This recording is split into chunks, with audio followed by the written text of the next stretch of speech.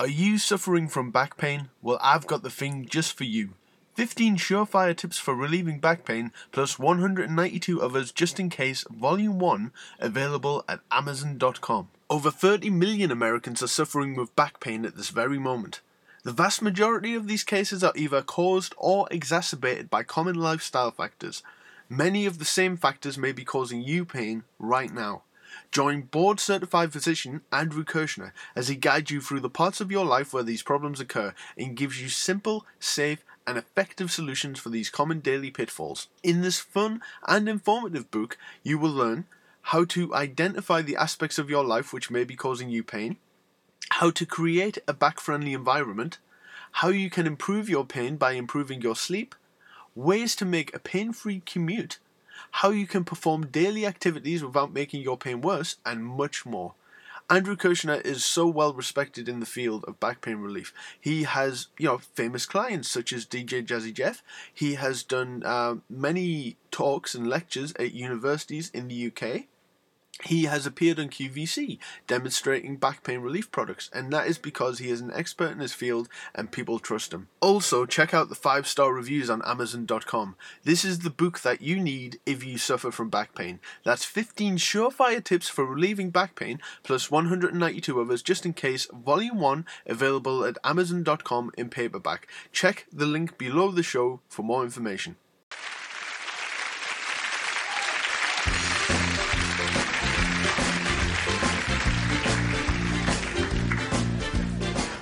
To my baby on the telephone, long distance, Hong Kong, ding dong. Hello. I never really guessed that I could miss someone so bad. Yeah. We only really met about a week ago. I know it in my head, but in my heart I know that I love her. And I'll never recover. 'Cause she's so good to me, and it's really making me happy to never let her slip away. Sometimes when we touch, the honesty's too much. I wanna hold you till the feeling me subside.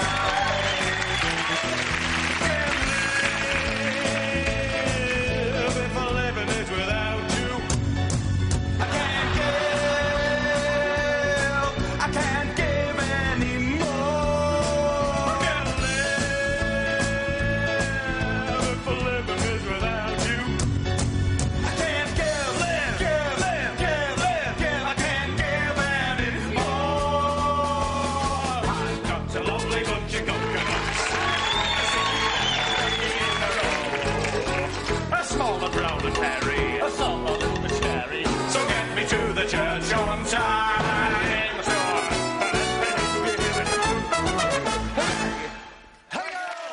Who does he think he is? Come around here with his bloody podcasts.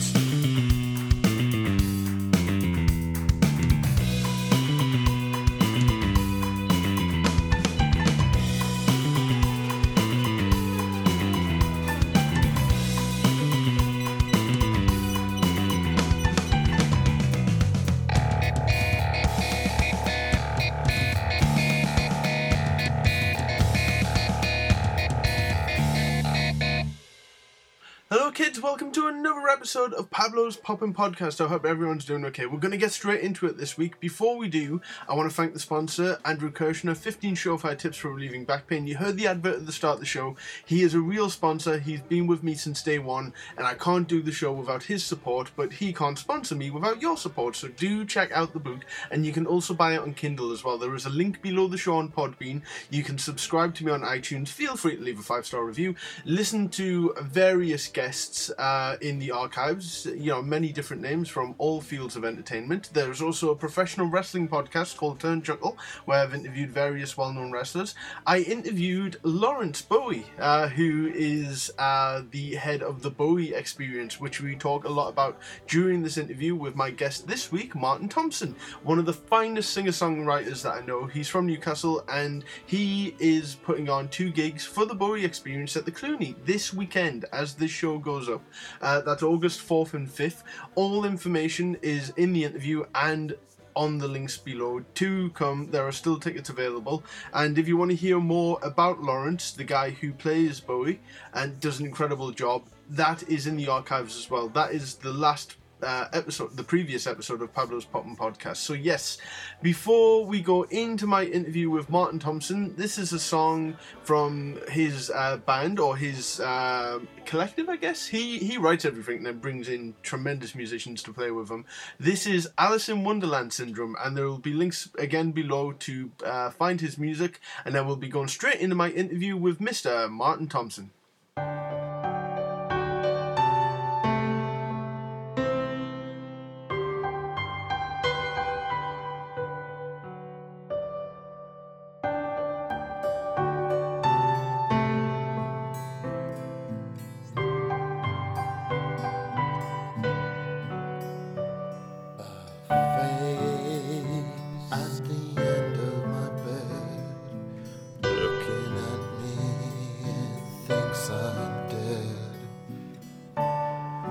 Trying to monopolize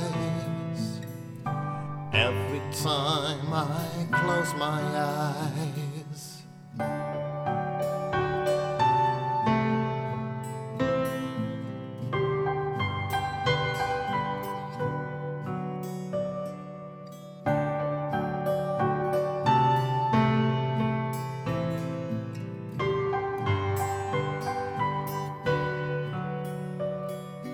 Arms crossed, I see the door 10 times what it was before. Legs apart, I sink into the ground. Vermilion light seems to wrap around.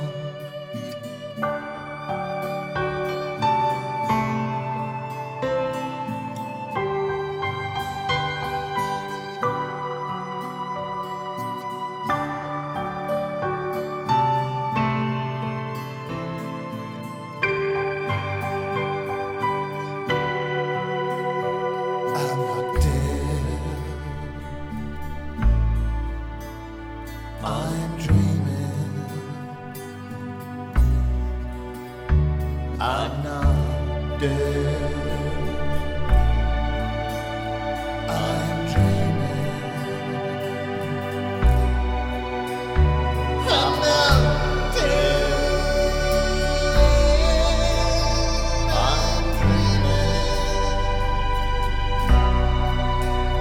I'm not dead.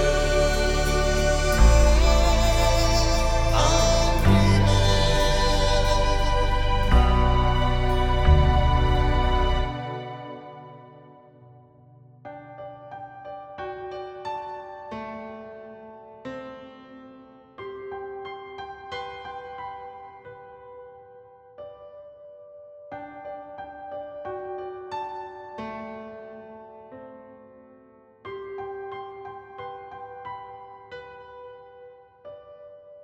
Background mirrors on the floor, distant objects I've never seen before. All I lacked in my wonderland is a rabbit and a hat on my massive hand.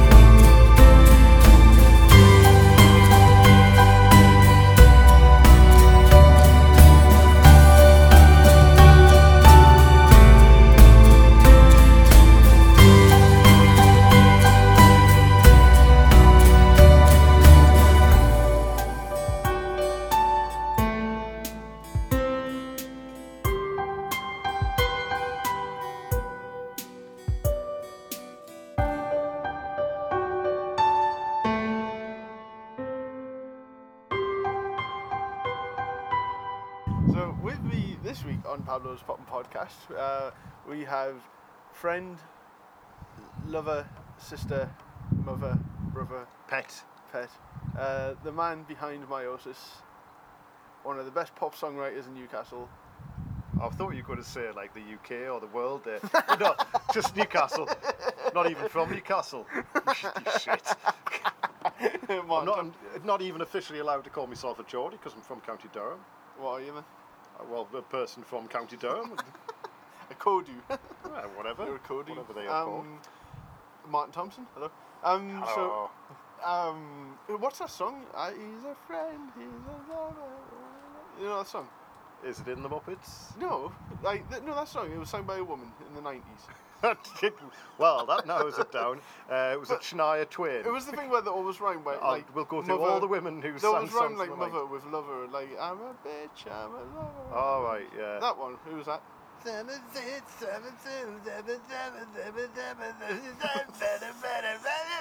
That one. Yeah. Yeah. Keris Matthews, I'm going to say. Not Keris Matthews. I don't know any other women from the 90s. Keris Matthews was.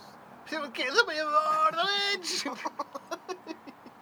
That's true. Well, there was another band called Catatonia as well, and every time you met, it's like, I'm going to see Catatonia. I'm like, oh, Road Rage. And they're like, no. I'm like, not that one. But, I've seen Space. Oh, we've seen Space, haven't we? Did I go with you? Because they do Ballad of Tom Jones, but they just use the music video for Keris Matthews. I saw it was Space in the Day, and the Did she get out and arena? Aye. Minimum wage concert. Oh, see, I've heard the legend of this, because Divine Comedy, Space. Divine Comedy, Travis. Not a bad lineup. Ash. It's like brilliant. It was all like at 3 in the afternoon. So you had to be on the dole to go? No, anybody could go, but it was £3 for a ticket because the minimum wage at the time was £3 an hour, and they were trying to they were campaign. It was Unison trying campaigning to raise the minimum wage to £5 per hour. And me, mate, was like, I think you've got to be realistic. They're never going to do that. Yeah, but that's back when like Mars bars were about like 15 pence, so like £3 an hour is all right. It was never all right. When you think it was disgraceful. It's just absolutely. What year was this? 96, I'm guessing. 1990. A bit later? Yes, it was late. It was 1999. Oh, okay. So. I've still got my ticket. Oh, yeah, really? I collect concert tickets, but only one. I've got kept every ticket to every concert that I've ever been to. Right. So every concert that I've ever been to since the first concert I ever went to was Pulp in 1996. Kept that ticket, and then. Are there like any disgraced musicians? I've got them all in a nice little presentation book now. Have you? Yeah, but the problem is now that you get e-tickets and mobile tickets, which is annoying us. What's the nicest looking ticket? I just saw Iggy Pop and Queens of Stone Age last week, and they did a proper nice looking ticket. Proper nice one. With yeah. Not many do it. Like last. They make you pay extras sometimes. Do they really? Yeah. Like I went to see the Chili Peppers and they had the nice ticket, and my mate went to see Guns N' Roses. They had the nice ticket, but apart from that, like, you think they would? Actually, I've got an earlier one that I've got Reeves and Mortimer from the City Hall in 1995. Oh really? Yeah. And it's a nice one. Like no, it's a paper City Hall ticket. That's interesting, isn't it? Hey, you fucking geeks. Okay. Yeah, so we're sat. Rude dog of the dweebs here. So we're sat in probably the nicest part of Gateshead, maybe. We're sat in the nice part of Gateshead. Nice. Yeah, we're actually sat outside on a roof terrace next to a train track. Like, it's very nice. And guess what the pub's called? In the Central Bar in Gateshead. Yeah. Central Bar's was in what's the 80s pop music video that the Central Bar was in? Was it? Yeah. Is this the height of the tube and all that kind of stuff? Like, I think it might have been before that. It was like 84 or something like that. Proper love ballad by, I can't remember who it was. Oh, was it not Prefab Sprout? No, really? I don't know. I'd have to look it up, but I don't want to stop to look up this information. You could look it up later and just put it in your little bit at the end when you go, hey everybody, wasn't he a twat? So yeah, for those who don't know, Martin Thompson has been a musician. That's everybody, sorry. Probably everyone. Martin Thompson has been a musician for, about 400 years now. 402 years now and counting. Oh, I missed the anniversary. Like, Do you know with like anniversaries? Do you know how like the first year is paper, and then it goes up to like plastic, and then sheetrock, and then like like straw or something. Yeah, because you only get to sort of point. I was going to say by like the 400th. And it's point to be fair. But like for buildings and that, do you think like the 400th anniversary is like moon rock or something, or like just? I don't think buildings really care. A bit of okay. So I don't know. Asteroid or something. I know what you're talking about, but I don't know. Because nobody knows. Because it gets you go like silver, gold. What's the one? It's a diamond after gold. Diamond. And then you die. So nobody. But everybody stops doing it. But after gold, is it like gold plus a tiny extra bit of gold? Frankincense and myrrh, innit? That's how it works. Funny enough, I was thinking about doing something next year because it'll be next year will be the 20th anniversary of my first album release, Lord. which is scary. Oh God. Yeah, but you've released a lot of albums. You do like one a year at least. Like, I haven't done one for 2 years. I'm kind of doing that. You like Bowie? I'm kind of doing that on purpose now because we did one a year, but I hadn't done one for 9 years previous to that. You are like Bowie. So I did one as a kind of comeback thing, and then because I'd left a long gap and I had plenty of songs, can I do one album per year for 3 years? And I set that as a task for myself, and I did that. And then what happened? What I should have done is gone, I've done that now. Move on to something else. But what I did was like, I wonder how many I can do. So I did another kind of 2. So I did 5 albums in 5 years. But most of that was kind of catching up on the 9 years where I hadn't done anything. But yeah, next year I was going to do like maybe. It's too much. There's too much stuff now. For anybody to kind of, can you send us some of your stuff? And you send them for about 500 songs. It's I need to somehow amalgamate the good stuff. Because one of those albums is awful. When you think of doing like your greatest hits compilation, like your best songs, like in a thing. That's what I was going to try and do that next year as a 20th anniversary thing. The only person who's really interests me though. But I was going to see if I could do what you did, and I'll do a Kickstarter and say, right, we'll release this, but I'll put it on vinyl, just to see if anybody would be interested. And if I wouldn't need that much money to actually do it. But if it succeeds, we'll do it, and then everybody gets those records, and then that's the last we'll hear about it forever. If it doesn't succeed, then we'll just not do it.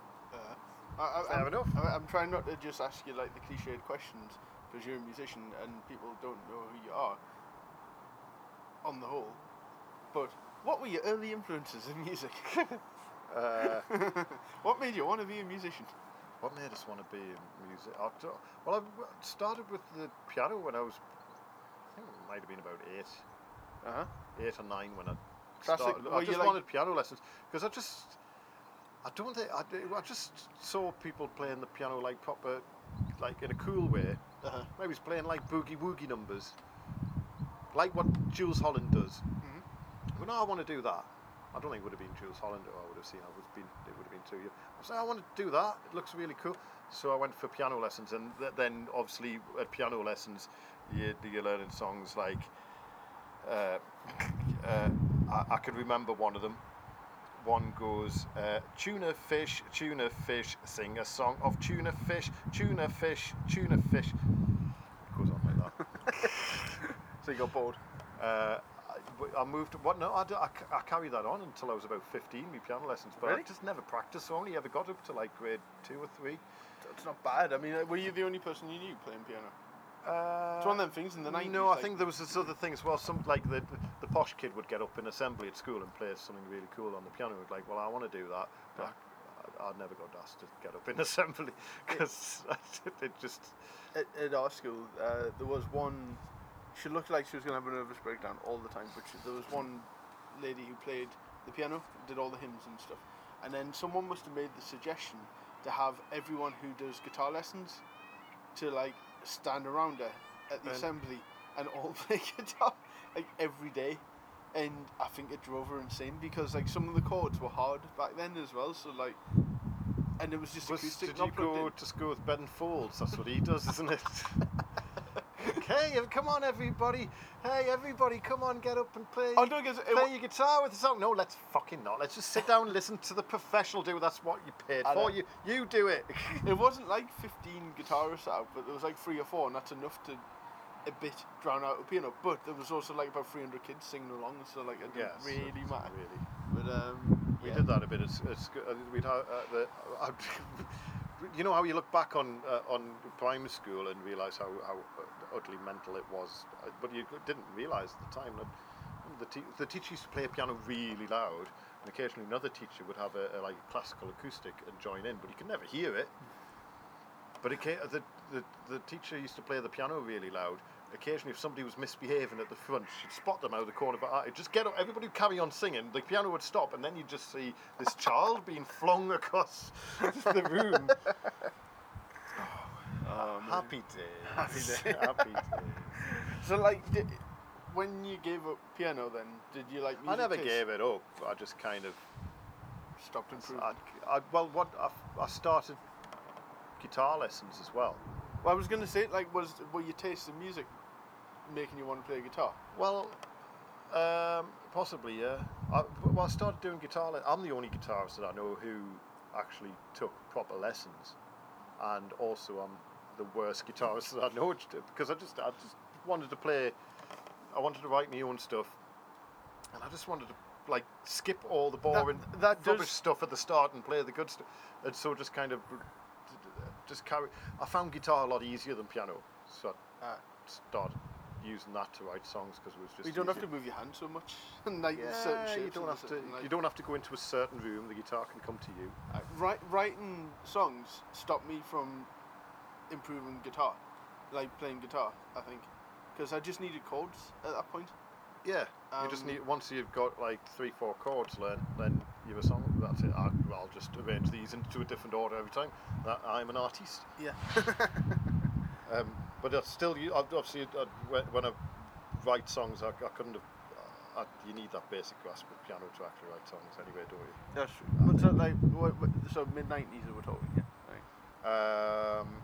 Yeah. So if I started piano when I was you're talking about 1992. So what was like? What music were you actually into though? Like at that point? Because it's pre-Britpop, so. Yeah. The only band that I've brought with us from then that I still like now is James.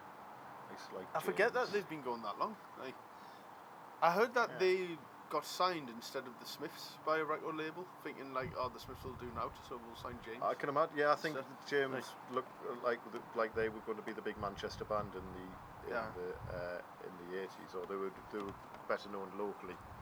Because James was still at least doing good stuff until the mid-90s, from what I remember, but I don't really know much of them past that. Like, They split up in the early 2000s and then got back together in the mid 2000s. Seemed like a long time at the time. Sure it did. And they still released. I think they've got a new album out this year. But, So did they kind of predate Britpop then, James, at that time? Because they were heavy, they were around during Britpop, and they sounded like they fit in. They were very folky in the 80s, and then they went. I would have been sit down when of course. when they kind of broke. That's where I would. I think my brother bought Sit Down now like that, and then. What year was that? Like 94? That would have 93? been like 1990. Right, okay. And then Laid and Seven, good albums, and then I had a bit of a break. And Whiplash was a good album. So yeah, all through the 90s, they stayed. I still like James, but I'm guessing by that do you want like the shitty, embarrassing stuff? No.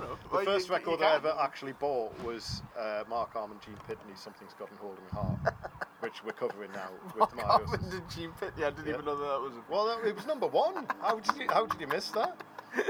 Yeah, So you had Mark Arm. It was Mark Armand had been covering it, and then I think he asked Gene Pitney. He said, "Will you record this with us as a duet kind of thing?" So you got Mark Armand going, "Something's gotten hold of my heart, dragging my soul and my senses apart," and then Gene Pitney going, "Then hold it once more. There was something in the time that would be with my terrible letter."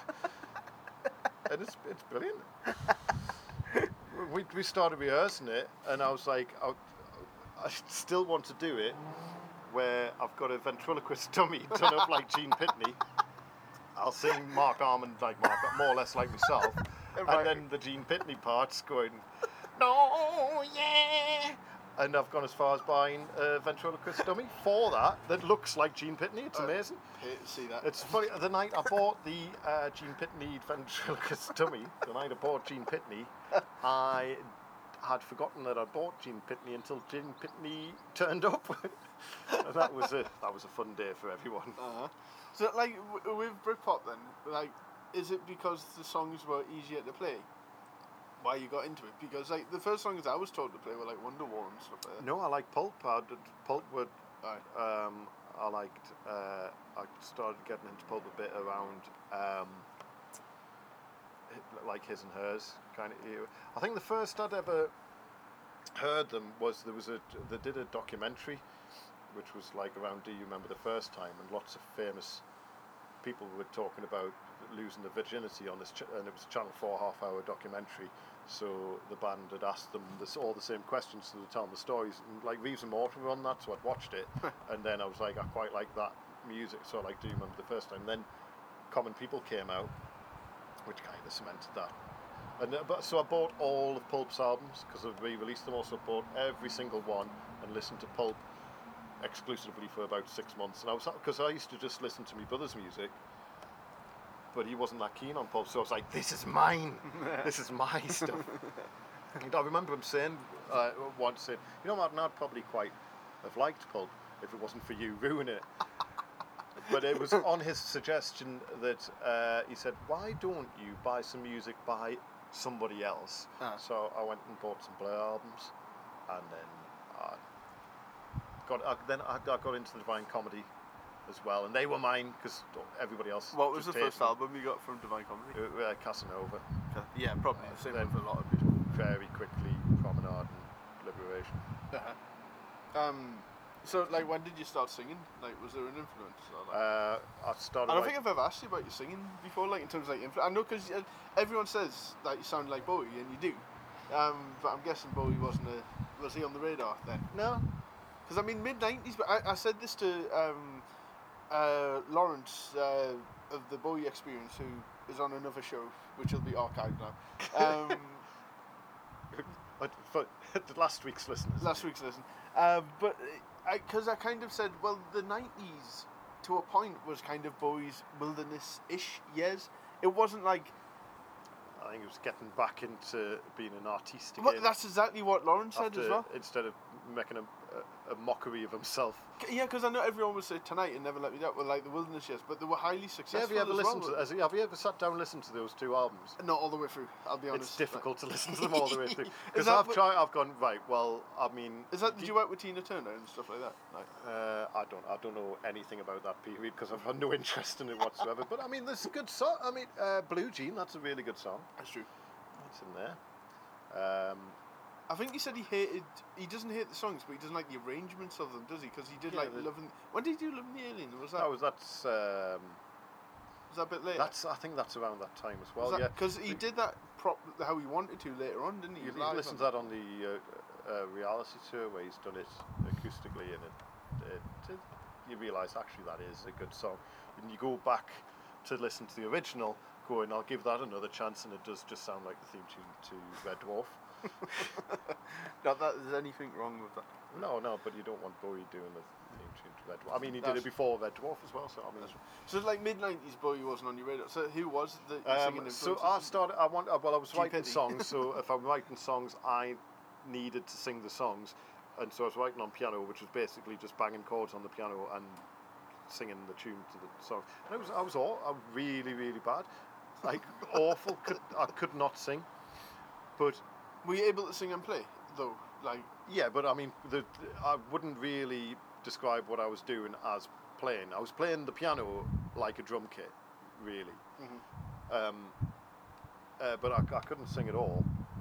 So I thought, well, I'll just kind of teach myself how to do it. So I think, well, I listen to some records by people who can really sing. So there was a few... Scott Walker. Oh, of course, right. I thought Neil Hannon can sing. Tom Jones. Thought, let's have a bit and just listen to the records and just sing along and try and sing it exactly how they're singing it. And slowly over probably maybe it's took 2-3 years, I could then get to the point where instead of just maybe singing in front of my family, I think when I got to the point where I went to college and somebody actually put us up onto a stage and went, sing that song then. If you say you can sing this song. And everybody went, oh fucking hell, you can't sing. I wasn't expecting that. So you were just singing in your bedroom before then? Yeah, kind of, yeah. Yeah. Because everyone's got like a bedroom voice where they think they sound better than they probably are. So like, when you sang on the stage that first time, were you think this is going to be shit? And then it was odd that when you obviously sing through a microphone, you got a monitor coming back at you, and the sound that was coming out of the monitors, you're thinking, bloody hell, that's not me. That's somebody else. Somebody else got a microphone as well, and that kind of thing. But it would have been around then where people were starting to go, God, you sound a bit like what's that fella, that David Bowie, man, like him. You sound a bit like him.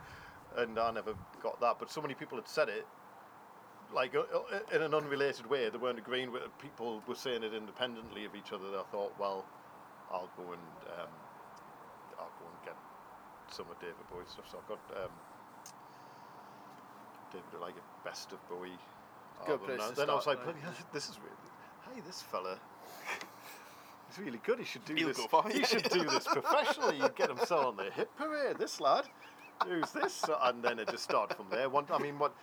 There's so many places to go once you start listening to Bowie that I don't think it never ends. There's so much stuff out there. No, there is. It blows me away as well, because like there always seems to be if they do like the 30th anniversary of Ziggy or something, there'll be like plus 10 extra demos and stuff like never released before. Like, it's insane how the level of unreleased stuff that keeps happening. I'm pretty much sure they say unreleased, but every time I've fallen for that and listened to it, well, I've heard that before. Been something we've heard Somewhere. But now I've just paid money for it. Especially it's now, an extra. It's an extra 2 seconds at the start of Bowie, like counting. You get this a lot with artists who have died as well. I mean, you often see a lot of new Beatles stuff. I forget that. Of course, 2 of the Beatles are still alive, but I mean, they're not getting back together. No. But how much did they record? They couldn't have recorded infinity amount. That's true. It's just repackaged really or remixed. It's the same with the Queen stuff as well. Like, the lots of unfinished demos, but like nothing you could turn into this is anything. stuff that like, they put in the bin. well, that's why I disagreed with when they did it was a proper cash-in thing. It was a compilation of love songs, which they never wanted to do because it should come with a razor blade, like 2 CDs of Queen love songs. And they found, well, they did the Freddie Mercury Michael Jackson collaboration. I don't know if you ever heard any of it. And they were meant to be for a solo album, and one of the songs could have ended up on Thriller as well. And I think one of them ended up a song called Victory, which I think he ended up doing with Mick Jagger or something. But he started That's like a proper title for a Queen song as well, isn't it? Well, he started writing it with Freddie, but then he finished writing it with Jagger, so like it's really odd. But all 3 of the demos started off as Queen demos because I was just like, oh well, there's going to be no John Deacon on bass out like that, and there is, but there was so many contractual issues where like the Jackson estate wanted his voice higher in the mix and all that kind of stuff, and just like, and it sounded awful. And then the first time they got played, because it was like a fully unreleased song as well, which Brian ended up doing again for Anita Dobson, and it's a terrible song, and you can see why Queen left it, but it is a fully finished song. But it was the first time they'd heard the Michael Jackson one on the radio, and they sat in the studio and they were like slagging off the mix as soon as it happened, and then they wonder why like no one bought it after it got released. It's talking about cash-ins. Johnny Cash is another one. Have you ever been just logged onto Spotify when right, I want to listen to a Johnny Cash album? It's so difficult to find an actual Johnny Cash album. It's all the best of this, the very best of this, the very, very best of this, the very, very, very best of this, the greatest hits, the greatest, very best of hits.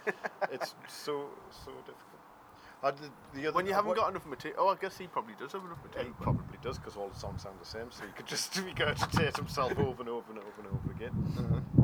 But the thing, when people did say a lot that it sounded like David Bowie, well, I don't actually think that, by the way.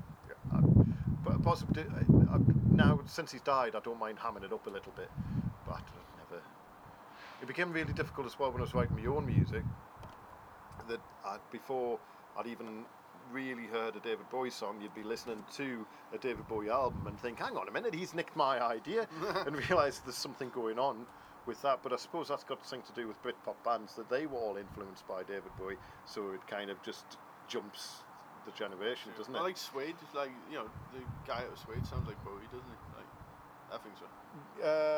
Yeah, Can't remember his name. really early Bowie, yeah. Yeah. Brett Anderson. Don't know if that was on purpose, but like songs like Trash do sound, even like the chord progressions and that. I never like, got into Suede because I always thought they sounded too tinny. Do sound tinny. Yeah. I don't like that at all.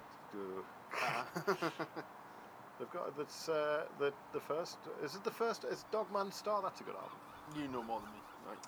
It's the one with Animal Nitrate on it. Oh, okay.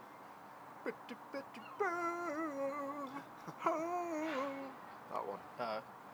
That's all right. After that, that's the. Come on, just turn the treble down on that guitar bit, and it'd be a lovely song. That. So, like, when did you start Meiosis then? What was that? It was officially it would have been 1999. What was the thinking behind it then? Just you wanted to give yourself an alias. Was that a Bowie thing to give yourself an alias? Or? No, I just wanted a band name. Right. That was the intent. I didn't want to.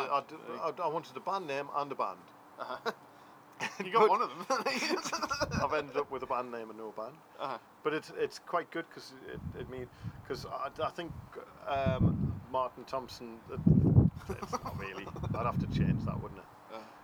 It's too. Thompson's a bit of a northern name. It is. Bobby Thompson. It would have been alright. Yeah, Bobby Thompson. By the way, No relation. my mother has told us that the other choice would have been Robert. I could have been Bobby Thompson, which would have been more cool. There you go. So, did you try and find a band? Well, I'd written all these songs, and then computers came along in the night. Computers came along in a thing called the internet, and it became possible to record at home to a certain quality, and then do you feel like you were on the ball with it then? Because it's new. I was the only person I knew that was releasing songs on the internet. In the 90s? The only person in my intimate circle was Still? releasing songs on the internet. There was a website called People Sound that you could release. They give you, when they started up, for some reason, this might have something to do with it, that didn't last very long. When they started up, to get people on board with it, to get musicians on board with it, they'd give you £100 advance. If you sent them your album, they'd send you £100. Oh, yeah. So I got £100. People sent them shite albums? Like, well, me for one. yeah, but purposely shite I albums. sent them two.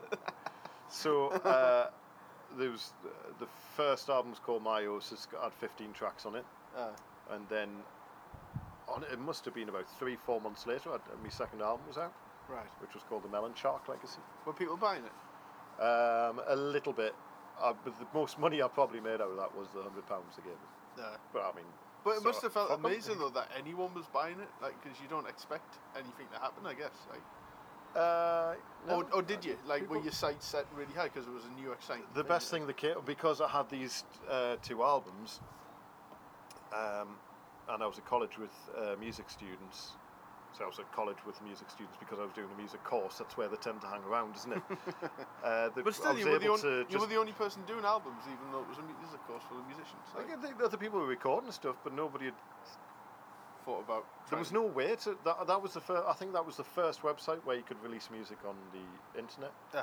It was David Bowie was the first person, incidentally, music kids, cool kids, to release a song for download, which I think was actually, we were talking about earlier, I think it was Thursday's Child. Was it really? Or it might have been Unearthly. I think it was Thursday's Child, where that was the first song that you could download on the internet. Wow. I might have actually...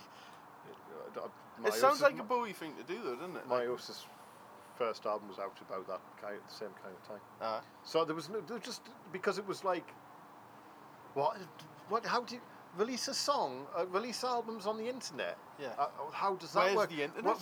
Where's the shop? How do you do it? It was a concept that, well, what you do is you go to this website and you can listen to a couple of songs to try it out, and then if you like those, you get your credit card out and it's £5 and they'll post you the album. Yeah. And they post you these they were like sort of digipacks as well. It's a shame I've lost. I think I might have one left, but my first one I lost it. But a few people bought it. But I mean, it was just the forming of the band really quickly, because I was hanging around with musicians 5 days a week. Who go, well, you can be the drummer, you can be the lead guitarist, you be the rhythm guitarist, you be the bassist, you be the keyboard player. Bang, you've got a band in like less than 30 seconds. There's a room over there with all the kit in it. We'll go and rehearse tomorrow night. And there you go. You've got it, and then within a month you're doing your first gig. Yeah. So it was easy to get gigs. Like. Yeah, I never used to organise them, so they just used to come along. So I had nothing to do with like band nights and stuff? The first gig we played was at the Arts Centre in Newcastle. Right. I don't know how that came about. We just supported other bands. How did they hear one of the you? guitarists would persuade somebody else to have us play their gig. Right. Okay. And I think that a lot of arm twisting would go on. We used to support a lot. It was the same 3 bands that were always on the bill. It would be us, a death metal band called Skin Trench, which Simon Chester was in, who does a lot of stuff. He was in Meiosis for a good 9 months of last year, and he's decided that he does help out a lot still. Was he the drummer or the bassist? He was. Oh no, he's been drummer. Guitar. So I met him when I did that one session. Yeah, he was. Right. Okay. And a band called Garage Girl. So Garage Girl were like a garage band kind of thing. Skin Trench were, like that, and then us, who were basically playing. Not even indie. It was like pop. It was real pop music, and so reluctantly, whoever was organising the gig would be usually somebody in the Skin Trench going, yeah, all right, you can play, you can go on first. And there was one night that at the Angel in Durham, somebody out of Skin Trench had to get on a train, and we ended up going on after them, and it was fucking crazy. It was the best thing. As well, I was really drunk and well up for it, and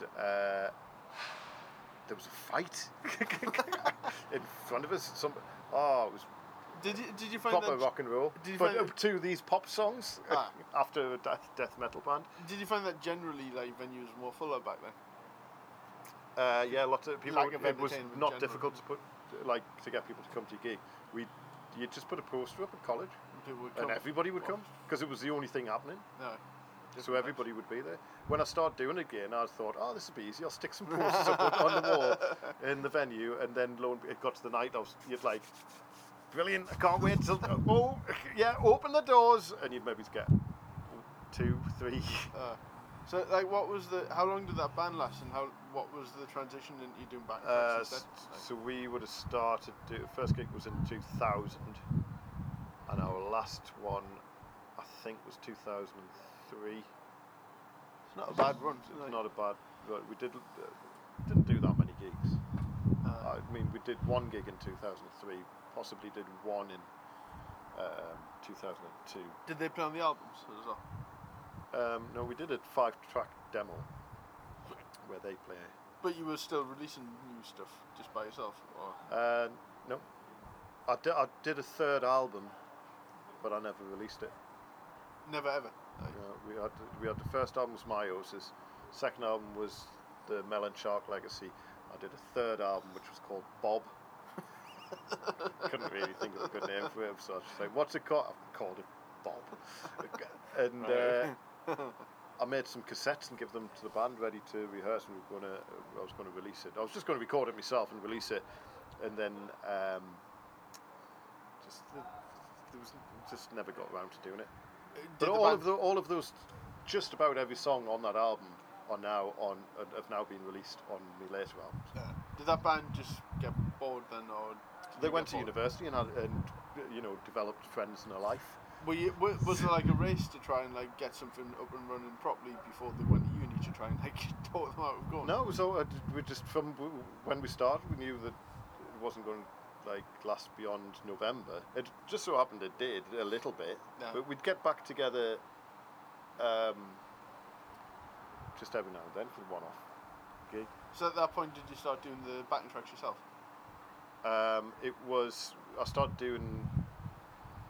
I didn't perform anything after that for about 8 years, 7 or 8 years. Really that long? Yeah. I started doing was DJing, and then I discovered I wasn't very good at DJing, and then we started doing like DJ nights, but nobody was really coming to them. Right. So I was like, no, why don't we put like a band on, and then people will come and see the band, and then they'll also be there when we're DJing.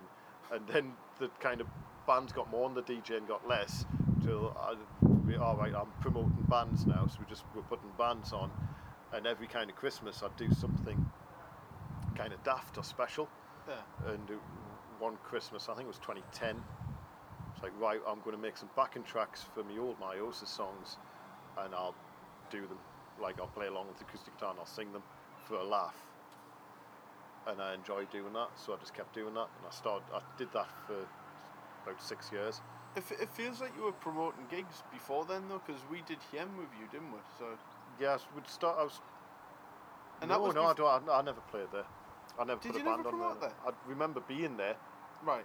I remember. I was managing a band, I think, at the same time. That might explain it. I definitely saw you there at Hiem. It was 2007 when we started doing that. That probably sounds about right. Yeah, we were. That's when we had a band. I was going to say we stopped doing it, but I'm still fucking doing it now, aren't I? It's just what I'm doing is organising the gigs so that I can play. Well, you said it's cheaper than just having a night out campus. Like, yeah, I don't really go out. Otherwise, it gets out of the house. Can have a little pint of beer and listen to some music. So it's a nice day out. Was there like when you started doing it again though with the backing tracks? Was there like a slightly naive optimism that it was gonna like just take off and? So the first time I did it, I just did it for a laugh.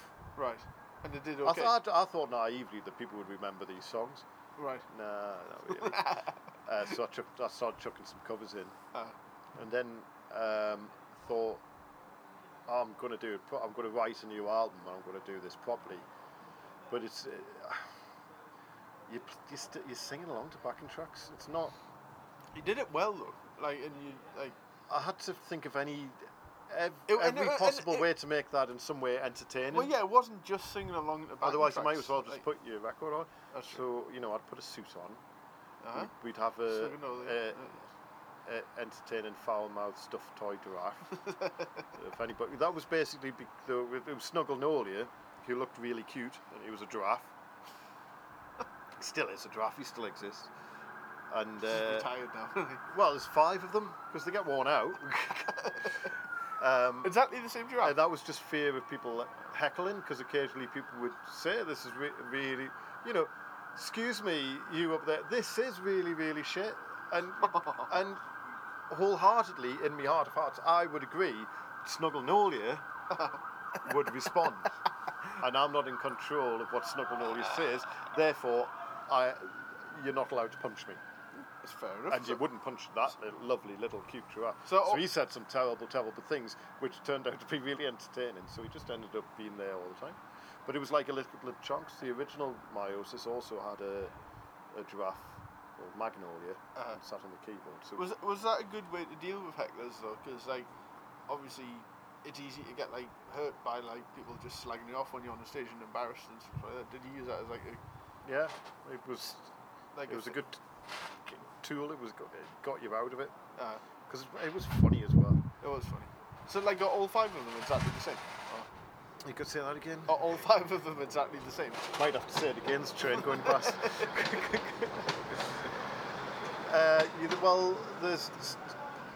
you've got Magnolia, that was the original little kind of farmyard toy thing. Will that train go past left and right like that? What, Like on the microphones? Cause it might, yeah. That'd be class. Wouldn't it? Find out. You sound when it's actually people actually listen to it, and then you say that, you'll sound really silly because it'll have just happened. That's true. What are we talking about? Oh, toy giraffes, of course. Giraffes, Yes, to get back to the most famous toy giraffe since Jeffrey.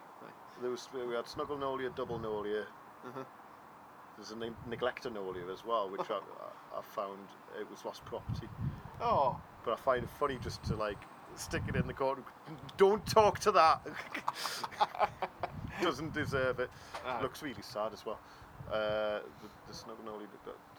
The last gig that I can't remember them all now. Other Nolia.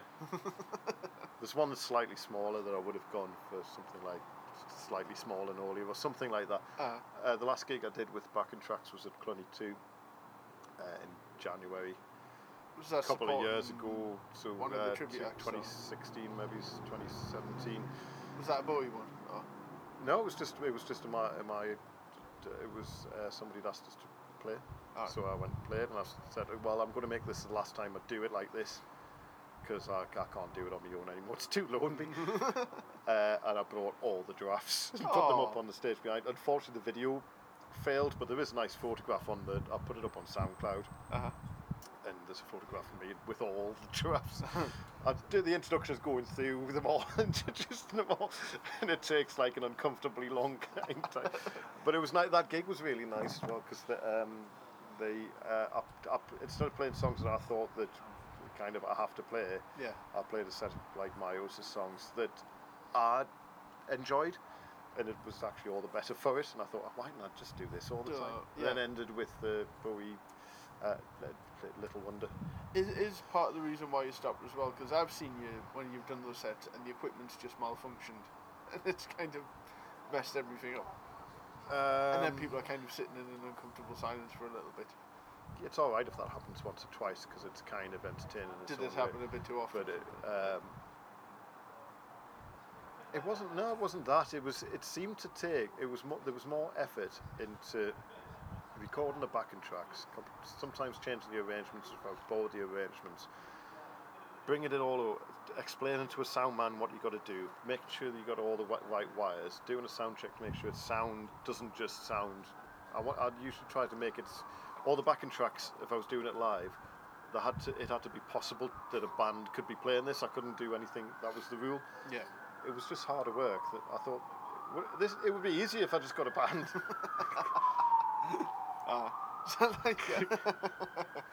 So with the tribute accident, what made you want to start doing that apart from the money, obviously? See, money's never been. No, I know.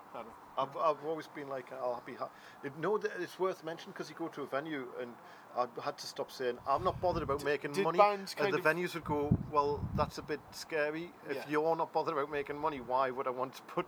Why would you? Did bands ever I just want to break even. Did bands ever have a go at you? Because I know what it's like with promoters. They think, oh, rich promoters putting on us, like taking advantage of us and giving us no money. Did you ever get any of that from the bands? Like misunderstanding, thinking that you were like some rich shyster promoter. Yeah, a lot. Yeah.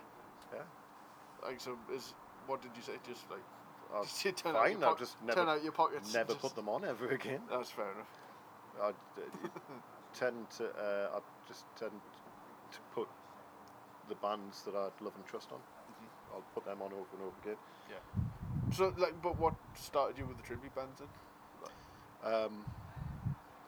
Probably money.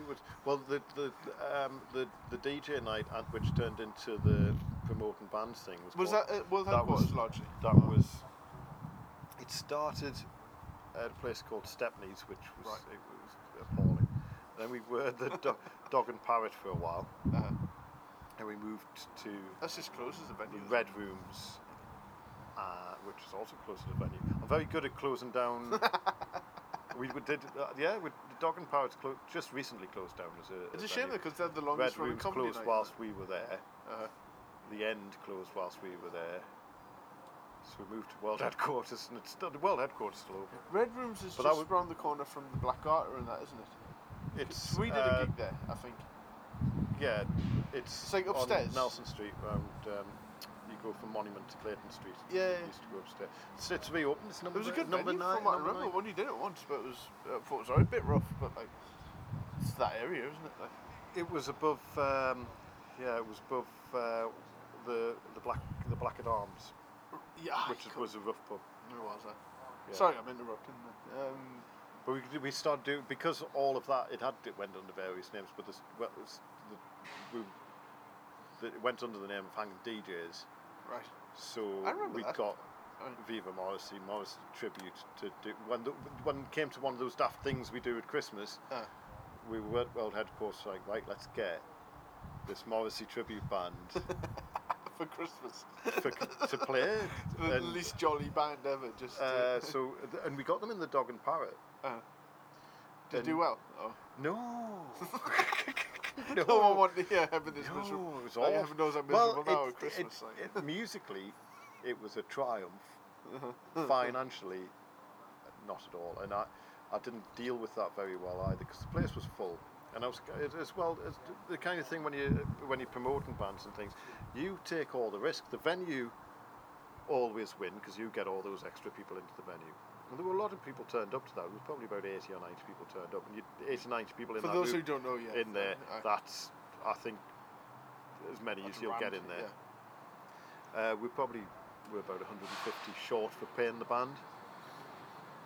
We were putting posters up for that. We'd made a poster of Morrissey and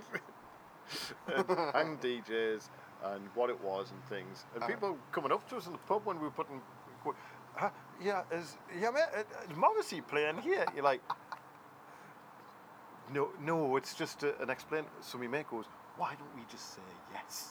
And then they'll come. So we just, yeah. Oh, yep. He's playing upstairs. Yeah. But all these people turned up, and honest, from the back of the, in fact, from the front room. If you've seen Viva Morrissey, Paul just when he was on stage doing his Morrissey, he looks and more or less sounds exactly like Morrissey. So, I mean, I remember the manager coming in. He was taking photos, going, and then at the end we hadn't made quite enough money, and I just felt like, well, I've put all the effort in. I mean, the band have put some effort in as well, but they got paid short as well. But they're fine with that. And I didn't get anything. I lost money. And you're like, well, it's us who's done all the work, and we've got nothing for it. We've nothing at all. The venue got. The sound man's been paid. The venue've made a fortune in all in this venue basically been. So I think we're probably about 15 or 20 people short of breaking even. So I just had a massive stop and stormed out. Instead of dealing with the matter, I just went, fuck this, and walked out. Yeah. And left it all in pieces. But I had to, a week later, I got back to Paul, and he was, we'll meet halfway. I'll send you a little bit of extra money, which is why he still comes back and plays gigs for us now. So rather than, because he could have went, well, he's a prick, I'm never going back there again. What made you continue doing it then? I mean, obviously you enjoyed doing it, but like... We put them on again at World Headquarters, and I think this time we actually just broke even. And I think it had a lot to do with the venue suiting better. I was going to say, because if Dog and Parrot's full, and you need to sell 20 more tickets, surely you just can't fit them in at that point, or... Well, it had to be full to capacity for us to actually break even, and it was just about. Did you underestimate the size? We only charged a £5, right? Okay. Which was ridiculous. But that was expensive. I mean, back then you like charging £2-3 quid to get in for a gig, going £5 at the Dog and Parrot. Joking, but. Didn't think people might be willing to pay a little bit more if it was for something that they really like Morrison. What made you go to the World Headquarters then? Like, is it because I mean there's a lot of venues around Newcastle. Is it the size of it or the? It was. I liked going. I liked using places that were a bit different. Right. I even go to places that wouldn't normally have music on. Police stations. Police stations? I don't know why. I don't know why you said that either. Well, yeah, but they wouldn't normally have music on with it. Well, no, I suppose not. Well, no, they wouldn't, I suppose. Yeah, there you go. I was trying to be funny. It only made me laugh. Worked, did it? So yeah, we Anyway, went to... we'll forget I ever said that. Went to, like... hospital wards, that kind of place. Played Morrissey. You went there, yeah. I'd go out tonight, but I haven't got any lungs. So, it was the Red Room's closed down, so we went to World Headquarters. I just thought it'd be a cool venue, and Tom, the manager there, was like kind of looking to kind of get more live bands on in the room downstairs as well at the same To get time. people upstairs, I guess. Were those nights going okay? He just wanted to utilise that room better, I think. World Headquarters does have like a DJ upstairs. Yeah, so the deal... I guess it's more well known. The deal for was that, we like, could basically open at 8 o'clock, have our gig. That gig could last till 4 in the morning if we so wished. Sometimes it did. And then everybody from the gig can go upstairs if they want to carry on a party upstairs for free. Yeah.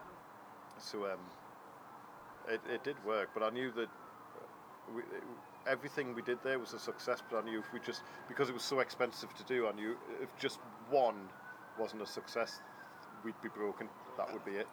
I think we might have had 2 where I'd gone, right, I can it can not work out once, but twice I can't do it. So I think it was like we did our full run of what we'd tied it for, which I think was probably about 6 months, and then it's like, right, we'll have to stop doing this. And I had to start going to different venues all over the place. And but you got Lawrence. Lawrence, in the Bowie Experience. Was that a part of that World 6 Headquarters. months? Like, Yeah. Oh right, okay, because I was there for that. It was another one kind of, we did them in blocks, so we did a block of gigs, booked those, and then Christmas, Viva Morrissey played, and then we did another block, and at the end of that, Bowie Experience played. I think they might have played twice. We might have got them back as a one-off. Yeah. I think they did World Headquarters twice. And Bowie Experience are playing the Clooney the 4th and 5th of August, not the 5th and 6th, as I may have. 4th and 5th of August Because of 2018. Yeah, because they just did the Theatre Royal. They did the City Hall. City Hall, yes. Do you know what you're talking about? and they did well. It did very well. And was it a bit of a gap? Was it a bit of a gap because They've done Sunderland he's done Empire the this year as well. He's done the slightly Clooney worried. I know he's done the Clooney like a few times, and it's always done well. It's but always obviously, sold out. and it's not. And he said himself during his interview, it's not because Bowie's died that they're now doing big venues. Yeah. But I don't. This isn't his words, but I would say it hasn't probably hurt that he's passed away. You know what I mean? Like we people had want to booked, see it. We just finalised booking the one in 2016, the week before Bowie died, and then It's crazy, isn't it? he died, and Tickets. it's strangely that day people were contacting going, "You're all right, man," you know, as if like a family member had just died. I'm like, yeah, I'm fine. Yeah, why wouldn't Yeah. yeah, I'm Lawrence fine. was kind of the same way, And you know. then, Like, but that's then what I asked him, like, was talking to Lawrence, going, "Are we still doing this?" And he was like, "Yeah." And I said, "Have you got this thing where people keep contacting you and asking? Because I can understand it with you." And then I twigged that people were to contact me because I was the first person that thought of. The first person I thought of was Lawrence. Lawrence, yeah. So, yeah, we did that. We booked that, and then I'd realised, well, it's going to look like we've organised it because he's died. And we want to make loads of money out of it. Yeah. Where we didn't want to do that, so I was careful how I promoted that. We did. One of the nice thing is that show at the Cluny that year, because it was quite quick as well. It was March, I think we did it. It wasn't so he long died after, in yeah. January. We had the show. I remember in it being March. quite an emotional So gig, it was, to be honest. It was more like a celebration thing, Yeah. but it sold itself. And Yeah. I was like, what am I going to do then? What's my job? I haven't got a job to do. All right, train. There's another train, yeah. Squeaky, that one, isn't it? Oh, That's if you're wearing earphones, I That's a apologise. class 142 pacer. That's the one that the government are saying that they'll get rid of in the Northern Powerhouse. It's basically a Leyland bus on wheels. I'm not joking, that's exactly what it is. Yeah, Thatcher's government gave us those as a stopgap 30 years ago, and they're still knocking about the atrocious things. So, yeah, it just sold itself now. So this year we've booked 2 nights to give myself a challenge. I'm now regretting. Well, no, like, you know, this show and all that one, the promo will help, and the promo I did in 2016 for it is I made you let I David made a Bowie number die. of different posters. Oh, right. Okay. So, and they're all images of David Bowie in various parts. Great with the gig on it, right? And I'd put on Twitter and Facebook, said, look, there's 10 posters to collect. See if you can collect them all. And I was really interested to see if anybody would come back and say, I've got all 10, because I only made 9. I thought this would really wind somebody up. But, no, I don't think anybody was really that interested. But that was in a way, how can I muck about with this? Because I'm bored. Because it's just selling without me having to do anything. But I think the gigs. I mean, there's still time for the gigs, and there are still tickets available, and everyone should go out. Oh, there's definitely still tickets available. I've seen the Bowie Experience. I was going to say extravaganza. The Bowie extravaganza. Roll up. And by far the best tribute act I think I've ever seen. I found them because I was looking for a David Bowie tribute band, and they were the best one I could find. They go above and so beyond. I would say the best in the world, because they're the best ones I could find on YouTube at the time. Well, they go above and beyond with the costume changes. Costumes are amazing. I said to Lawrence, like, when I saw him at World Headquarters, because the first song they opened with was Aladdin Sane. I was like, oh fuck, like, ambitious, right? Okay, right. So there's a genuine love of Bowie as well. I've ever told you about being backstage at the Cluny, and there was just a ladder leaning against the wall just behind where you come behind the stage, and there was a ladder there, and we cleared that area out, especially so Lawrence could do costume changes quickly. Right. And there was just a ladder there, and he'd utilised that for all of his shoes. So there was like some platform boots and everything. It just went up in stages of Bowie's career in shoes. That'd have been a great Bowie picture. shoe ladder. I wish I took a photograph. It was very funny. I loved that. Well, and the great thing about it as well, there's no song off limits, like, as long as it's playable. And he told me as well, even with like the electronic stuff that he ever did, if they do any of it, they do it with real musicians. Like, you won't use a backing track. Yeah, like, at all. I'm sure. I've heard them do Hello Space Boy before. They do it very well. With real, I mean, and again, they have done the bigger venues, but there's something about when they did Starman at the Clooney the first time, just it goes through you, like the sound. Like, the sound's incredible for a start, and just like, if you close your eyes, you would think Bowie is on stage. And even if you open your eyes, because he looks like Bowie. I've always said, it's crazy. Look, have a couple of pints, we'll dim the lights for you. Squint your eyes a bit, like. And you're more or less there. And it's worth it. The music, the all brilliant musicians. They really are. And Lawrence has got a brilliant, like, kind of frontman personality of his own. And the costumes are really amazing. Lawrence's girlfriend makes all the costumes especially for him. Oh, really? Yeah, they don't, like, he doesn't buy them off a shelf. They're made especially for him. And he's got a huge wardrobe that he obviously decides on each tour or each gig what the songs they're going to do and which costumes he's going to play. Yeah. And how they're going to do those changeovers. Crazy. And that's a treat. So even if you don't like David Bowie's music, or you've never heard of him, it's still a spectacular thing to watch. And there's a special deal on with these gigs where it's £15. £15 for one night. So Saturday's £15, Sunday's £15, or you can. I wish I hadn't done it as well. What I was going to do, right, is do 2 nights. You can come to 2 nights for £25, but once you put that through the fence with the seller's fees, which I don't get any of, it was like £27.50. So I was like a grand saving of £2.50. So I made it a bit less. So it's £15 for one night, but you can come to both nights for £22.50. 22.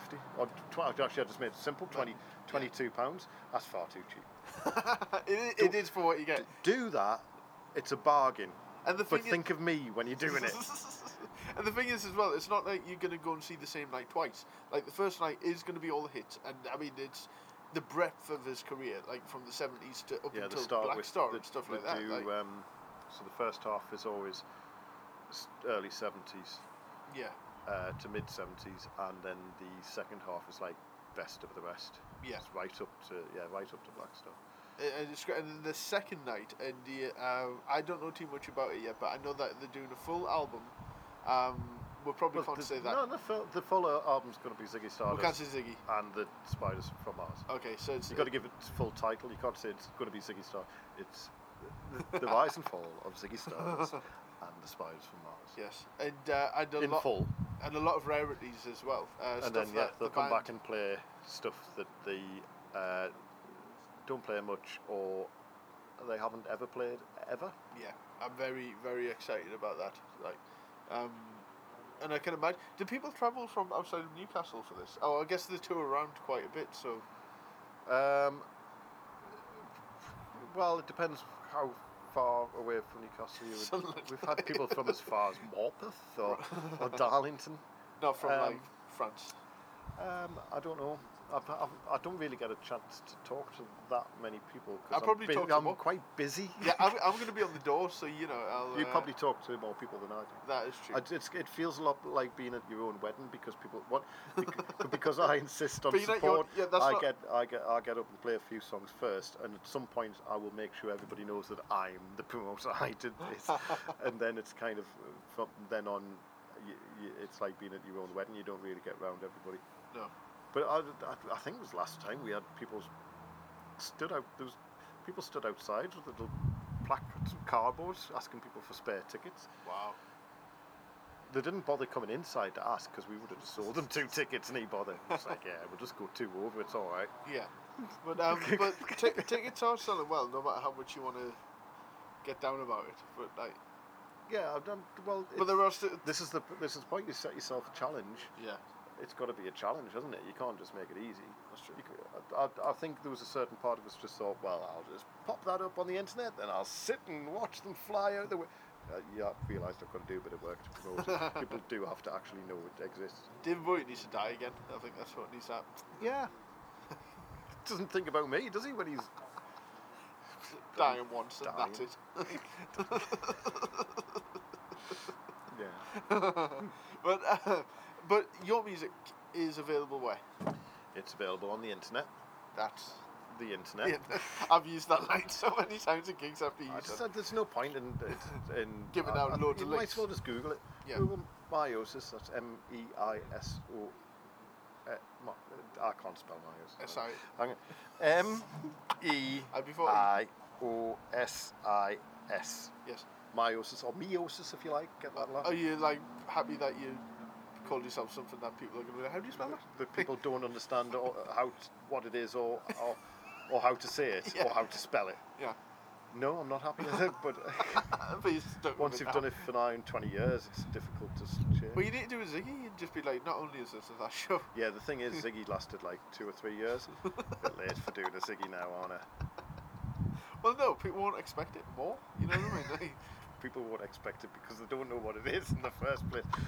Oh, that was, yeah, mate, that was unexpected because I knew nothing about it in the first place.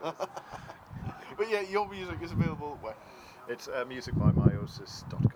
And links will be below the show, along with links to buy tickets for the Bowie Yeah, you can get to just about everything from that website internet. Yeah. on the internet. I just think you might as well Google Meiosis. You'll probably get up with it. You'll probably come Well, up you with listen- a science lesson. But Everyone's at listening some to a point, podcast, yeah. and you've got your ears listening, but you've got your hands and your eyes free to do other things while you listen. So you should be typing in stuff while you're listening to the podcast. I sit down in a wingback armchair to listen to podcasts, and what I'll do is I'll have pull up a little table with some crackers and a little half glass of red wine and a little notepad, and I'll listen to. And if there's anything of note that I'd like to make a note of, if there's anything of interest there, I'll get I'll go into the other room and to get my pencil. I was like, why did I just always forget to put my pencil down?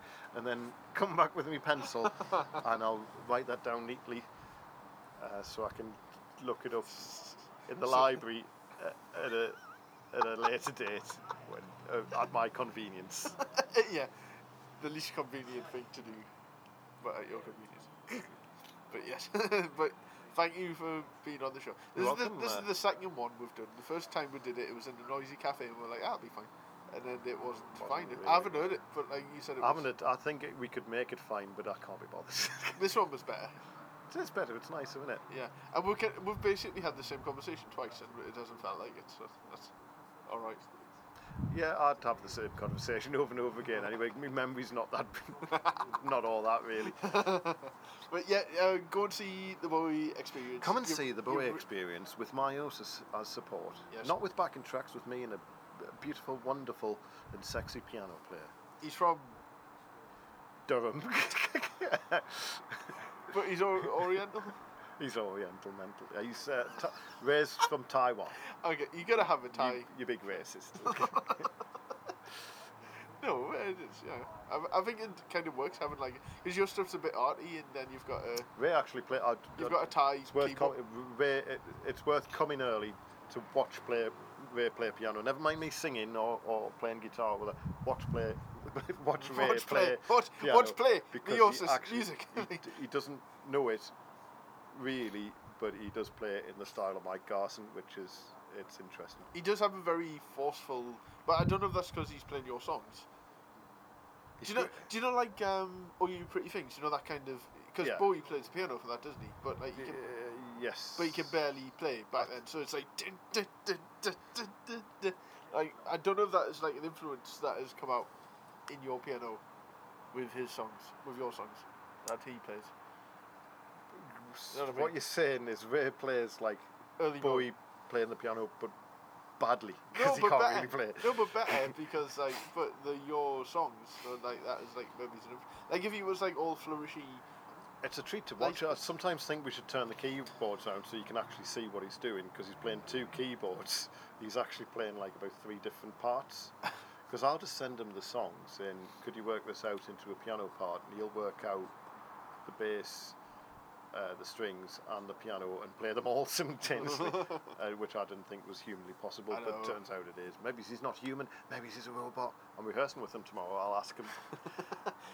Ray, question number 1, before we get started, are you a robot? If he wasn't in your band, I would definitely nick him from my band. If I'm never seen again after tomorrow evening, it's because I've asked Ray if he's a robot, and he is, and he's killed me. Then I'll have him in the band. I won't question his robotness. Yeah. Alright, fam. Yeah. Robotist. I was gonna say, Robotanist. yeah, this is getting dragged on now. So. Yeah, we should If you're still listening to this, if you're still listening past the plugs, well done. Well done. So thank you very much. I'm going to shake your hand. No one can hear it. Actually, let's hear the slap of hands. There you go. Edit that out. It'll be like, oh my god. No, the trains will have done that. Okay. Goodbye. Goodbye. Goodbye.